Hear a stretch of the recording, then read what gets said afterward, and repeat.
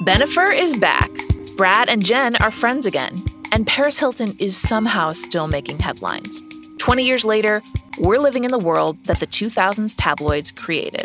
On this series, I'm going to tell you the story of a decade of American life through the trash we love to consume. From Spotify and the Ringer Podcast Network, I'm Claire Malone, and this is Just Like Us, the tabloids that changed America. Listen on Spotify or wherever you get your podcasts. This episode is brought to you by KPMG. The people at KPMG make the difference for their clients. Talented teams leveraging the right technology to uncover insights that illuminate opportunity. KPMG teams together with their clients, working shoulder to shoulder to help grow and transform their enterprise. Are you ready to make the difference together? Go to visit.kpmg.us/transformation to learn more. This episode is brought to you by Indeed. We're driven by the search for better. But when it comes to hiring, the best way to search for a candidate isn't to search at all. Don't search, match with Indeed. Use Indeed for scheduling, screening, and messaging so you can connect with candidates faster. And listeners of this show will get a $75 sponsored job credit to get your jobs more visibly listed at Indeed.com/plane. Just go to Indeed.com/plane right now and support our show by saying you heard about Indeed on this podcast. Terms and conditions apply. Need to hire? You need Indeed. Today's episode is about the fight over the Parental Rights in Education bill in Florida, otherwise known as Don't Say Gay.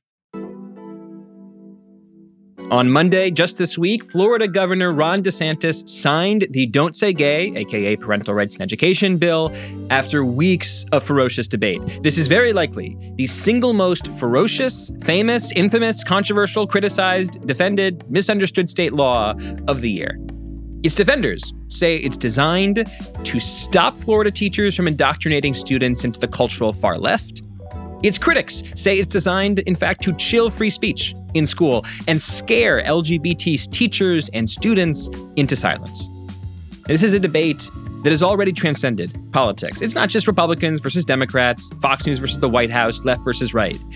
It has entered the cultural bloodstream. At the Oscars, hosts Amy Schumer, Regina Hall, and Wanda Sykes chanted "gay, gay, gay" in protest of this law. In the Walt Disney Company, the largest private sector employer in Florida, it's creating a disastrous crisis for CEO Bob Chapek and for the country at large. It reflects the fact that America's culture war today is in large part a school war. How should we teach history and race and gender identity and sexual orientation in our schools? What are America's students allowed to hear in the classroom? This is, for better and I think mostly for worse, the single most hotly debated topic in American culture today. And today's episode has two parts. In part one, we do a deep dive of the law. Last week, just before the bill was signed, I spoke with Dana Goldstein, a reporter for the New York Times, who walked me through this legislation literally line by line to explain in crystal clear language what it says and what it means. Our second guest is Matt Bellany, co-founder of Puck News and the host of the great new Ringer podcast on Hollywood called The Town. And Matt talks to us about the ripple effects of this law on the Walt Disney Company and its embattled CEO, Bob Chapek. I'm Derek Thompson. This is Plain English.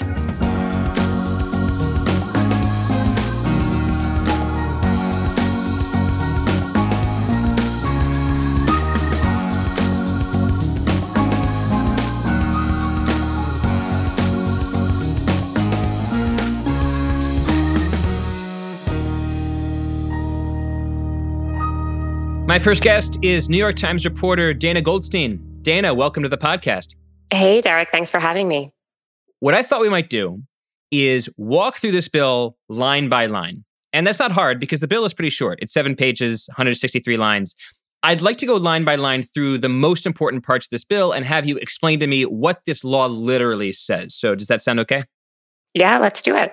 All right, so I think we should start with the passage that earned the bill the nickname Don't Say Gay. I am quoting now from this bill. Quote, classroom instruction by school personnel or third parties on sexual orientation or gender identity may not occur in kindergarten through grade 3 or in a manner that is not age appropriate or developmentally appropriate for students in accordance with state standards. End quote.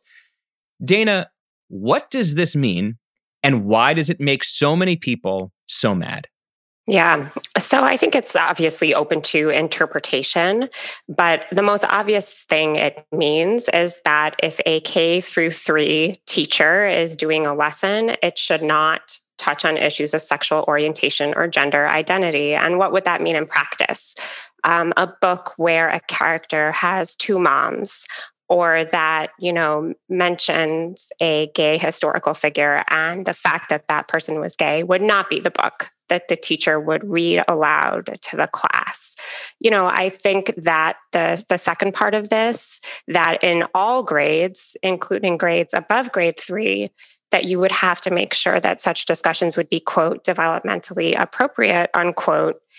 That is something that would be very debated. I mean, I think people disagree about what's appropriate for a 13-year-old, for a 16-year-old. And so that would be something that I think parents, teachers, students even are going to debate. And the vagueness of that really raises questions about how this law would be interpreted. So it's important to say this law does not literally say don't say gay. What it does is potentially create the kind of legal atmosphere designed to discourage teachers from including gay characters or the issue of gay people in any classroom instruction. And it's important, I think, that the word instruction is not defined. Lots of these words aren't defined. Like, no matter where you come down on sexuality or gender identity, this is an unbelievably vague piece of language. Like, you might as well say, have a law that says sexual education must be good. Sexual education, classroom instruction on sex ed may not occur in a manner that is not good.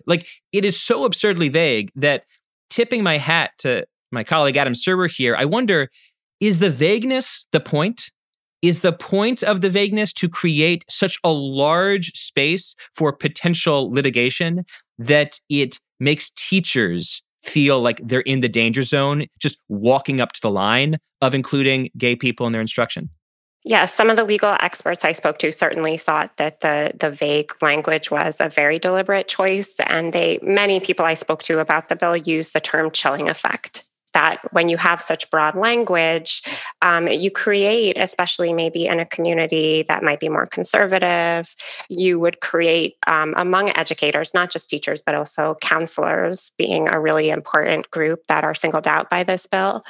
You create a fear of sort of touching on these issues. And another thing I just wanted to mention is that there's a preamble to the bill, and there's the text of the law itself. And lawyers mentioned to me that the preamble is often a place that they'll tell their clients to look at that language for the intent of the bill. And that's really important with this bill because the preamble has a different phrase, which is classroom discussion. Now, classroom discussion is potentially even broader than classroom instruction. Classroom instruction may be a lesson plan that a teacher draws up to say, read a certain book with her students. But classroom discussion could be much different. I mean, you could imagine a scenario where a teacher with young children is reading a book about families, and a little girl raises her hand to say, well, in my family, there's 2 moms, or in my family, there's 2 dads. Now, if classroom discussion of sexual orientation is banned, how is the teacher supposed to respond by the letter of this law? Are they supposed to sort of ignore that or not react warmly and affirmatively to that child? That's something that a lot of people are wondering about. Right. And this is for people who might have text of the law in front of them or want to look it up. These are lines 21 through 23, quote, prohibiting classroom discussion about sexual orientation or gender identity in certain grade levels or in a specified manner. And again, in certain grade levels, it's explicit about that. It says you can't even touch this stuff between kindergarten and 3rd grade. But it's, again, in a specified manner where the law is so broad that it might ban any discussion of gay, lesbian, transsexuality in many grades after grade 3. Dana, I wonder if you've talked to or read conservative legal scholars who say this is not the intent of the bill. We're not trying to stigmatize and shame gay and transgender people under the guise of protecting children. What, to your mind, is either the most common conservative defense or the most reasonable legal conservative defense of the language of this bill? Yeah, so I spoke to Tiffany Justice. She's an activist with Moms for Liberty, which is a Florida-based group that has been very active in supporting this law. And she said to me, this really isn't about gayness. And she really emphasized that. She specifically said most parents have no problem with their children being gay. The world has really changed. Being gay or lesbian is so broadly accepted. But this is really meant to target gender identity and issues of transgenderism. And she thought that the sort of broad intent was clear and that she thought it was sort of overheated or not accurate to be concerned more broadly here. But I will say that the language of the bill is much, much broader than LGBTQ issues or gender identity issues, and actually could constrain all sorts of mental and emotional health services. It's just very, very broad. So I think what inspired activists to write this bill and to push for this bill is one thing, but what it actually says is quite another. You've pointed out that the word gay does not appear in this bill. The word homosexual does not appear in this bill. Instead, it prohibits classroom instruction of sexual orientation and gender identity. But this makes me think, I have a sexual orientation and a gender identity. I am a man with a wife. If I'm a teacher of a first grade classroom in Orlando, and I'm doing a lesson for my first graders about sandwiches, and I began this instruction by saying, what's your favorite kind of sandwich, Chloe? Here, my wife made me this sandwich. It's a ham and cheese sandwich. So Noah, what's your favorite kind of sandwich, etc. Well, wait. In the middle of an instruction on sandwiches, I have introduced the fact that I'm straight and have a wife. I have introduced the issue of my sexual orientation. Could this bill really allow a parent to sue my school district for that disclosure? Yeah. Yes. Strictly on the way it is written, yes. And this was mentioned to me by educators in Florida who I interviewed. They said, look, it's not uncommon for teachers to put some photos up in their classroom of their personal lives, their family. And if you are, in a same-sex marriage and you teach in grades K through 3, this could conceivably be an issue the way this bill is written. It's really bizarre. Okay, let's move on to the second passage of interest. Lines 67 through 78, if you're following along at home. I'm going to read again from the bill, literally because I think it's really important for people to hear the language, to literally hear what is in this legislation. Quote, in accordance with the rights of parents, the state will adopt procedures for notifying a student's parent if there is a change in the student's services or monitoring related to the student's mental, emotional, or physical health or well-being, end quote. And as I'm reading, I'm sure there's some people out there in Podland are thinking, oh my God, this is so incredibly boring. This is such vague legislator language. Again, I do think that the boringness and the vagueness is the point. What is this section saying in plain English?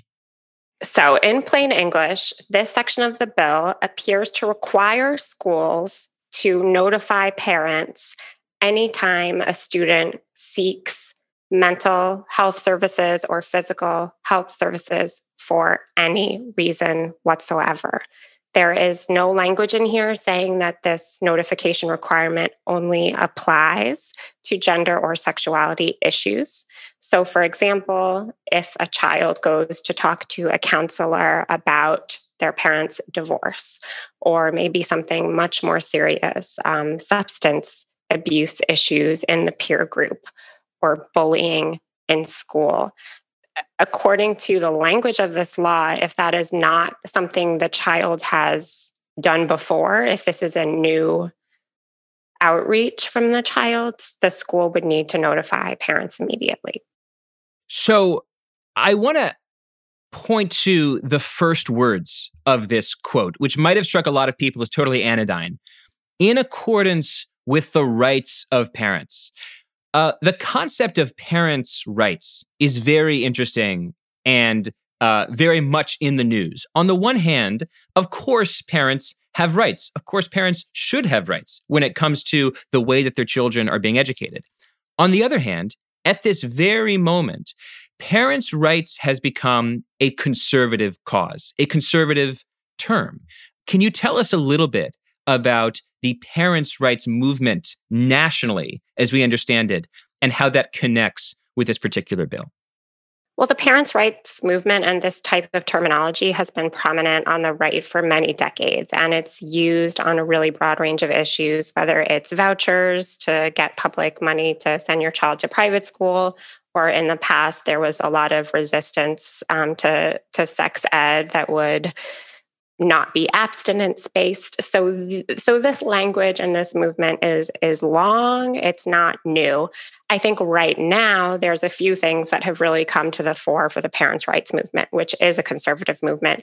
And one is the one we're talking about today, about LGBTQ issues, and particularly wanting to protect their children from what they see as schools affirming children who are questioning their gender identity. They very much wrote this bill because they do not want schools affirming children who question their gender identity if that is something that the parent does not want to do.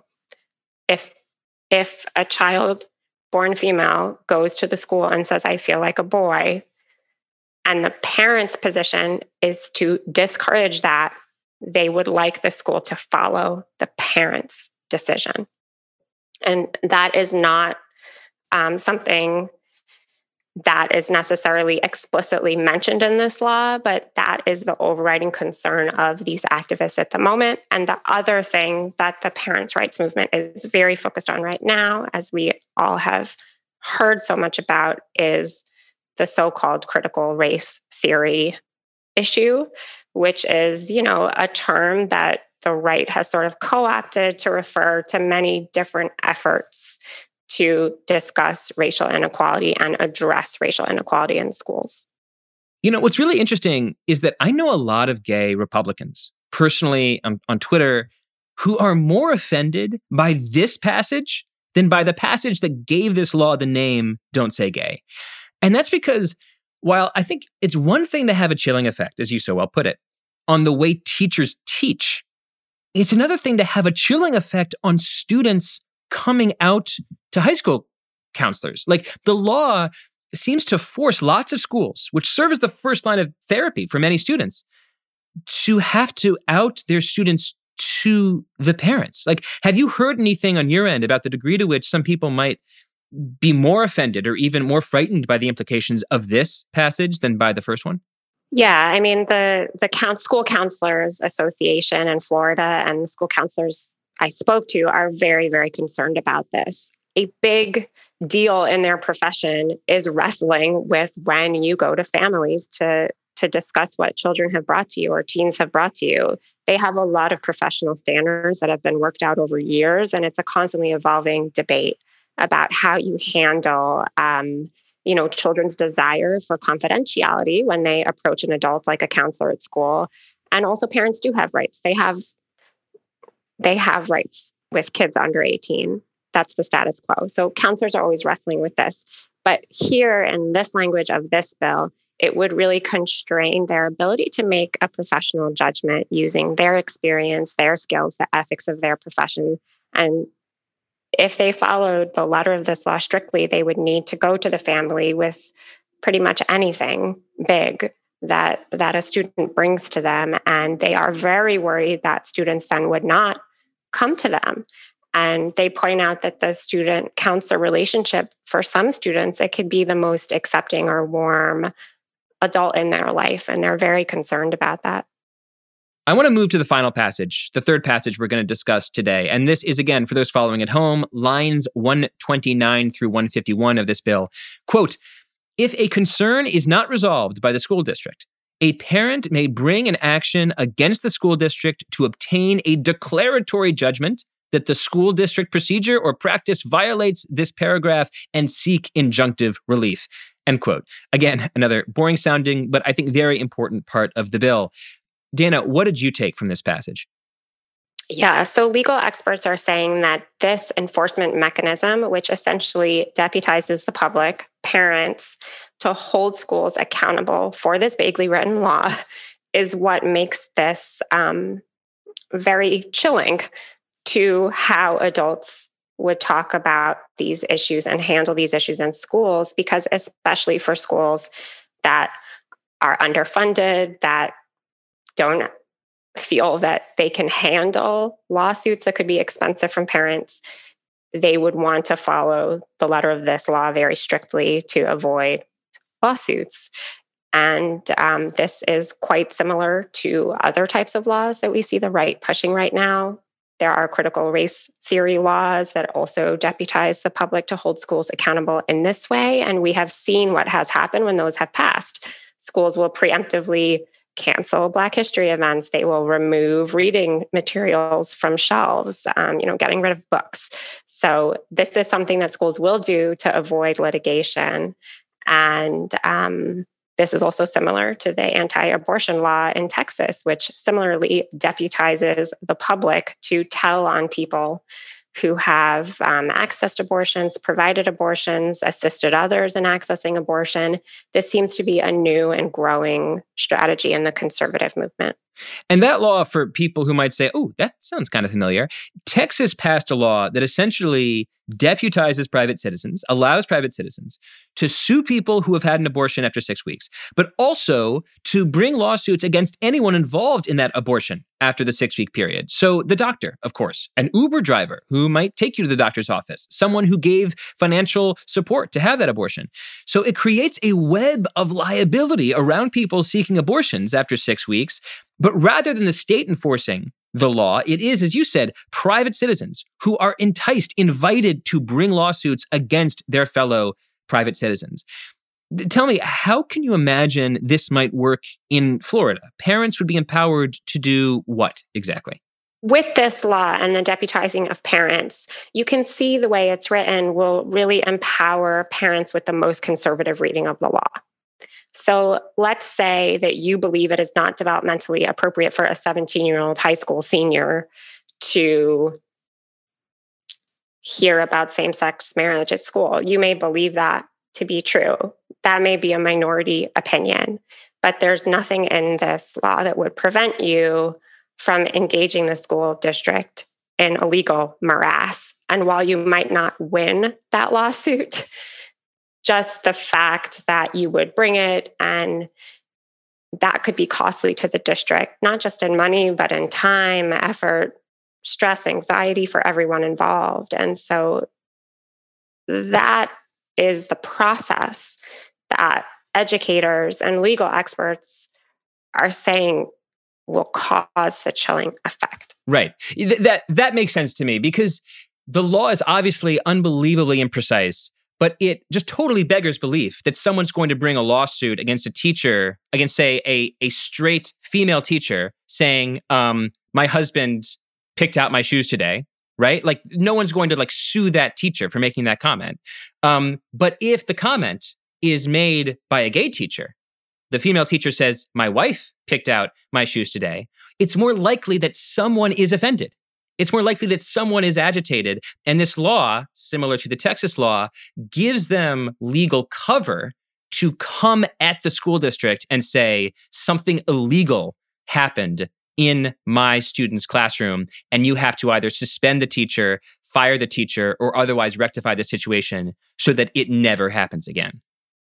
Right. And schools don't want to be hit by that, And so I think that is why it would be a rational response to this law to simply avoid LGBTQ issues in the classroom. What's the next thing that we should watch for? Do you think it's a near certainty that Governor DeSantis signs this bill? And when he does, is there a next shoe to drop? Yeah, he has said that he wants to sign it. So that is what we are expecting. I think the blowback from Disney and some of the other corporate blowback has been stronger than anticipated. So that is a bit of an X factor here. But I do expect that he will sign it. And we haven't heard anything different from that from our sources in Florida. I think, obviously, I do expect that some rights groups will challenge this bill, and it could lead to further wending through the courts and see what happens with this. But it's part of this broader movement to constrain what's going on in schools right now. Many of the same issues that we saw in the Supreme Court hearings this week in Washington with Ketanji Jackson. So this is not going away. And that's Dana Goldstein of the New York Times. Now here to talk about the ripple effects of this bill on Florida's most important company, Disney, and the implications for the future of companies in an unfolding culture war. My next guest is Matt Bellany. Matt Bellany, welcome to the podcast. Thanks for having me. Appreciate this extended Ringerverse crossover episode. Yeah, me too. It's wonderful to have you. I'd love you to start by giving me a short, snappy summary of how Disney has handled the Don't Say Gay bill, because this has bloomed from something that looked like a very small detail to a huge national story. So take us through the timeline. What was Disney CEO Bob Chapek's initial response to this bill, and what happened from there? So the short answer is they've handled this horribly, and people who watch Disney closely as I do and people in the entertainment community kind of can't believe that they stepped in it like this. What happened at the outset was Bob Chapek, when he came in, he hired a chief communications officer who had come from BP and was involved in conservative politics before. He has a chief of staff that is very close to him named Arthur Bachner, who is a former Republican Party operative. And we don't know Chapek's personal politics, but it's pretty clear he is more conservative than the previous CEO, Bob Iger. And they said at the outset that we are going to take a more neutral stance on political issues. We don't see the role of Disney to be a political role, and we want to be everything to everyone. A version of the old Michael Jordan line, Republicans buy sneakers too. So that was their strategy. And the first test of this strategy was this Don't Say Gay bill. And Disney initially said, we're just not going to take a position. That went over like to borrow another cartoon that is not Disney. It was like the old Wile E. Coyote, where literally it was a box of TNT that just dropped on his head because the employees just revolted. This was, the creative community feels very strongly about this issue, and they see Don't Say Gay not as a political issue, but as a human rights and equality issue. So to them, it wasn't Disney not taking a position in politics. It was them failing to back their own employees on an issue of human rights, which was a very big deal to many, many groups at the company. They started putting out statements. The Pixar employees issued a letter that not only condemned his lack of action, but claimed that Disney had decided to censor same-sex emotional content in their movies in the past. And we learned later that it was a same-sex kiss in the upcoming Toy Story prequel called Lightyear, which has since been reinstated. But Chapek just was getting it from all sides. Then they had a shareholder meeting, and the shareholders started bringing up. Now, if you've ever been to a Disney shareholder meeting, you know that people often ask strange questions like, why is Space Mountain always broken down? And how can I get my daughter into the Frozen princess camp that I want to get her into? Things like that. But this was serious. People were saying, why are you not backing your own employees on an important human rights issue? So Chapek then did a flip-flop and then said he was going to oppose this bill. They then issued a statement. He fell on the sword a couple of days later and apologized to employees, saying, I let you down. You wanted me to have your back, I'm paraphrasing, and I didn't.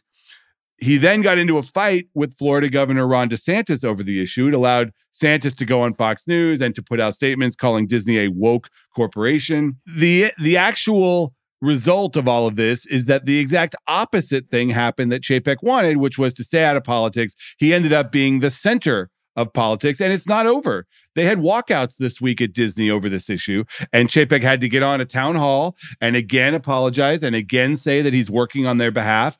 And he really, I think, got a lesson in how to handle these issues at a media company in 2022. This episode is brought to you by Canva. Here's a writing tip for work. Don't just write.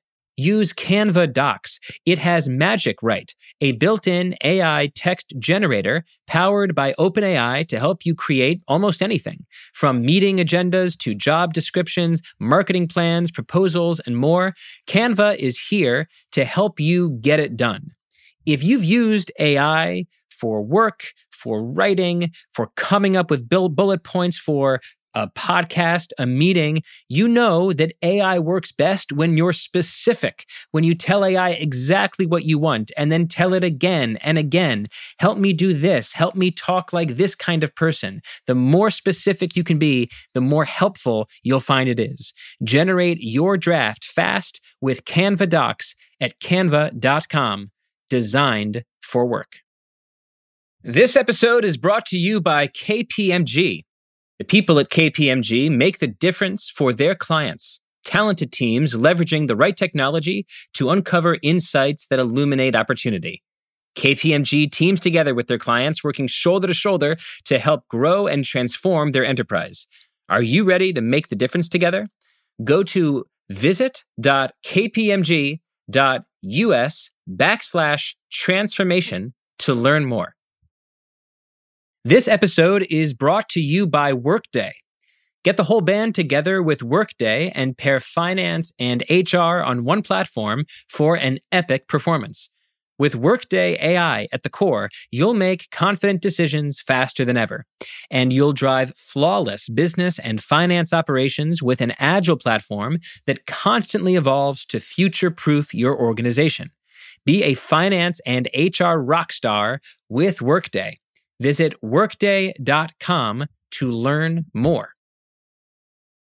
I want to talk a little bit about what you think Disney's reaction here says about Disney. Like, this is a company, and you alluded to this, with a long, but I would say complicated relationship with the gay community. It has a ton of gay fans. It is also, however, an exporter of what I think you can safely call like fairly traditional family values entertainment. It doesn't historically have a lot of gay characters. As you said, there was even controversy about having a gay kiss in the upcoming Toy Story prequel.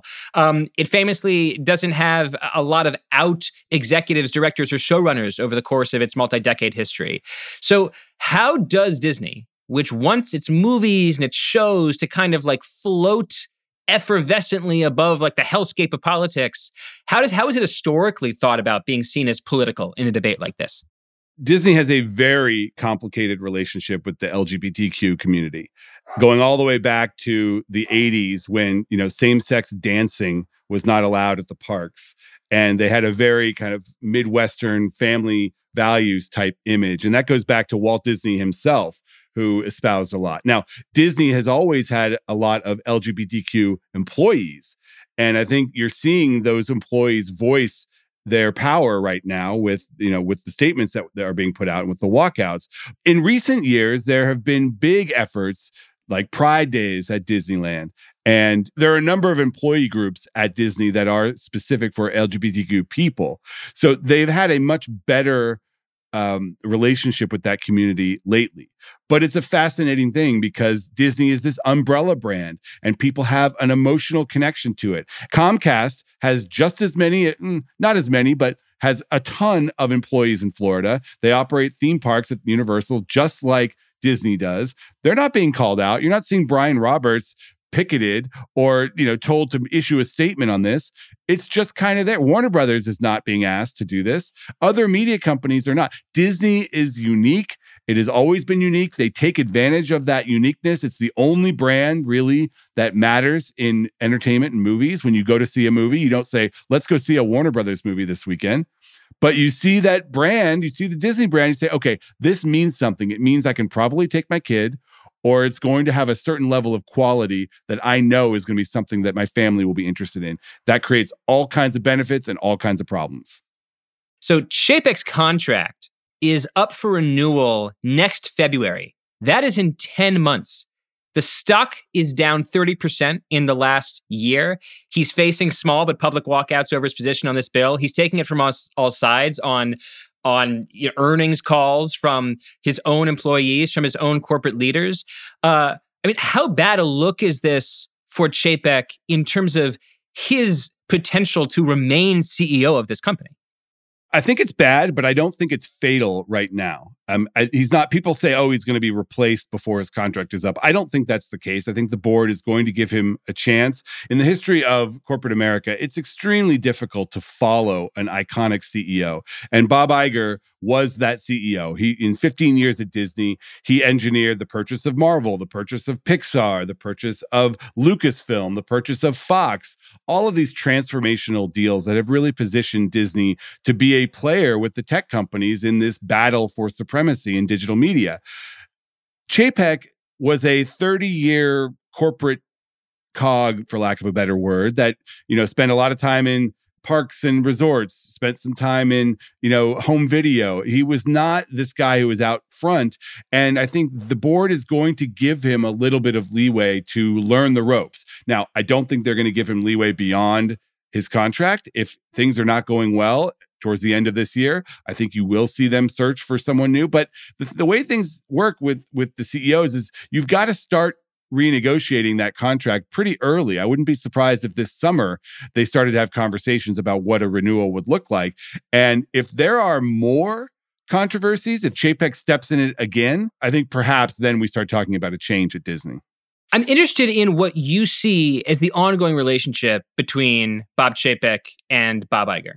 Because on the one hand, as you alluded to, Chapek coming into the role after what might be the most successful tenure for an entertainment CEO in the last 50 years, it's a really, really hard position to fill. It's like playing quarterback for the New England Patriots after Tom Brady leaves. If you're mediocre, it's a disaster. If you're bad, it's an absolute calamity. So what do we know right now about the relationship between Chapek and Iger at this point of the crisis? Well, we know that it's not great. We know that CNBC reported that there was an explicit rift between them over Iger's decision at the onset of the pandemic to essentially come back and take on a leadership role during the crisis because he said, I ran the company for 15 years. I'm going to be the guy to come in and help this guy get through this crisis. Chapek did not feel, according to this reporting, that he needed any help. And, it's like when the star won't leave stage left and it leaves the others, the understudy sitting there in the shadows still. Chapek felt that he was ready to take on this role by himself, and having Iger there made it a little bit more difficult. And you didn't see Chapek do this kind of political statement on the neutrality until Iger left. Iger officially left at the end of 2021, and that's when all this started. So I think that the relationship there is not good. And, I think everyone's blaming Chapek, but Iger is not blameless here either. This is a guy who did everything right as CEO except the succession issue. He retired and then unretired several times. He had a couple of people who were in line to take over for him, Tom Staggs, Kevin Mayer. None of that worked out. Both those guys left the company and are now starting their own company. So, Iger has not been great about this. And it I think shows in the fact that he and Chapek don't really get along. Do you think it would be more fair to say that the reason Disney is experiencing this crisis right now is because A, Chapek is so much different than Iger, or B, because something has changed in America writ large, whether it's the blooming of the culture wars or the power of workers? Is this more about Chapek, or is it more about everything outside of Disney in the culture? I think there's a couple things going on. And first and foremost, I think there has been a massive shift in the culture in general with this new generation of workers in the workforce, where they do expect their companies to take positions and to have their back, so to speak. And that is something that is I think, older generations don't quite understand, but younger generations do want that out of their employer. And that's culture wise. That's it goes beyond media, it goes beyond Disney. But Disney specifically, the employees there have been trained over the Iger years to expect this kind of behavior, where Iger would take positions. He was very adamantly against the Trump administration's ban on Muslim immigrants. He took a position on that. He took a position on a bill in Georgia that would have banned abortion at the, quote, heartbeat stage. And that was something that Disney has a lot of business in Georgia because they make the Marvel movies there. And employees saw Iger as a statesman type CEO that wasn't afraid to take positions and kind of relished it. I mean, there was a point where Iger was considering running for president as a Democrat. So, that was a very serious consideration that he had. So, I think because Disney employees saw that, then they get a bit of whiplash when they see Bob Chapek come in and say, no, we're not going to do that. I think that's a fantastic answer. I wanted to frame the question relatively neutrally and hear what you had to say, but I think you absolutely nailed it. I think that absolutely something has changed in the last 10 to 20 years, and that something is that the millennial generation is just different. Young people today have an expectation that the companies that they work for take political stance. It's sort of the flip side of bring your whole self to work, that somewhat loathsome phrase that we should, come to work and be ready to reveal our entire selves. We sort of have that expectation of the companies that we work for, that they represent our values. And I think the fundamental mistake that Chapek made, and maybe this wouldn't have been a mistake in 1983 or 1957, but the fundamental mistake that he made in 2022 is in thinking that you can be non-political when a culture war is swirling around you. Like avoiding a culture war or trying to remain silent during a culture war is a political decision. Like, it's political because no matter what you do, you start a political chain reaction. If you say you're for the bill, let's just say we're talking specifically about this Florida bill. If Chapek says, I'm for the Florida bill, that's politics. If he says it's against the bill, he's against the bill. That's politics. If he says he has no opinion and doesn't want to speak about the bill, well, his employees accuse him of coddling anti-gay laws, and that is a political accusation. So I just think that what he fundamentally misunderstood is that there is no decision here. There is no door that you can open behind which does not exist the sort of chain reaction of politics. And I guess I wonder what you think that reaction, this moment reveals about like how media companies have become set pieces in the culture war today. The fact that they can't extricate themselves from the politics that's swirling around them. I think that's because there are unique components of the creative community. Creative people have always been, with exceptions, more progressive than the general population, and they consider themselves to be progressives. Companies like Pixar prides themselves. If you go to Pixar and talk to the employees there, you get a very progressive sense of, we are advancing the culture. And they were absolutely blindsided and upset by this decision. And they weren't afraid to speak out. That's the big difference now. I mean, you're seeing this at companies across the country and the world, places like Facebook or even Spotify or other places where if the company doesn't make if the company does something you disagree with, you're no longer afraid to speak up. And that letter that the Pixar employees sent was absolutely extraordinary. I mean, you would have never seen that 10, 15 years ago. They were openly questioning the CEO of the company. And they were revealing things that were not known in the general public, that they had been censored by their employer. That's a huge deal. And I think it got reversed. They were allowed to put the same-sex kiss back in the movie. That's something that would have never happened before.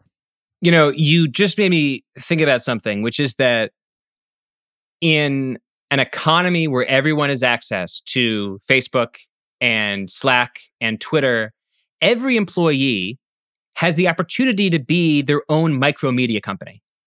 And if this was 1970, someone in Bob Chapek's position might have said, well, no one's really going to hear the opinion of, middle manager number 47 at Disney. No one is going to care about the opinion of 47 people necessarily in, Orlando or Burbank.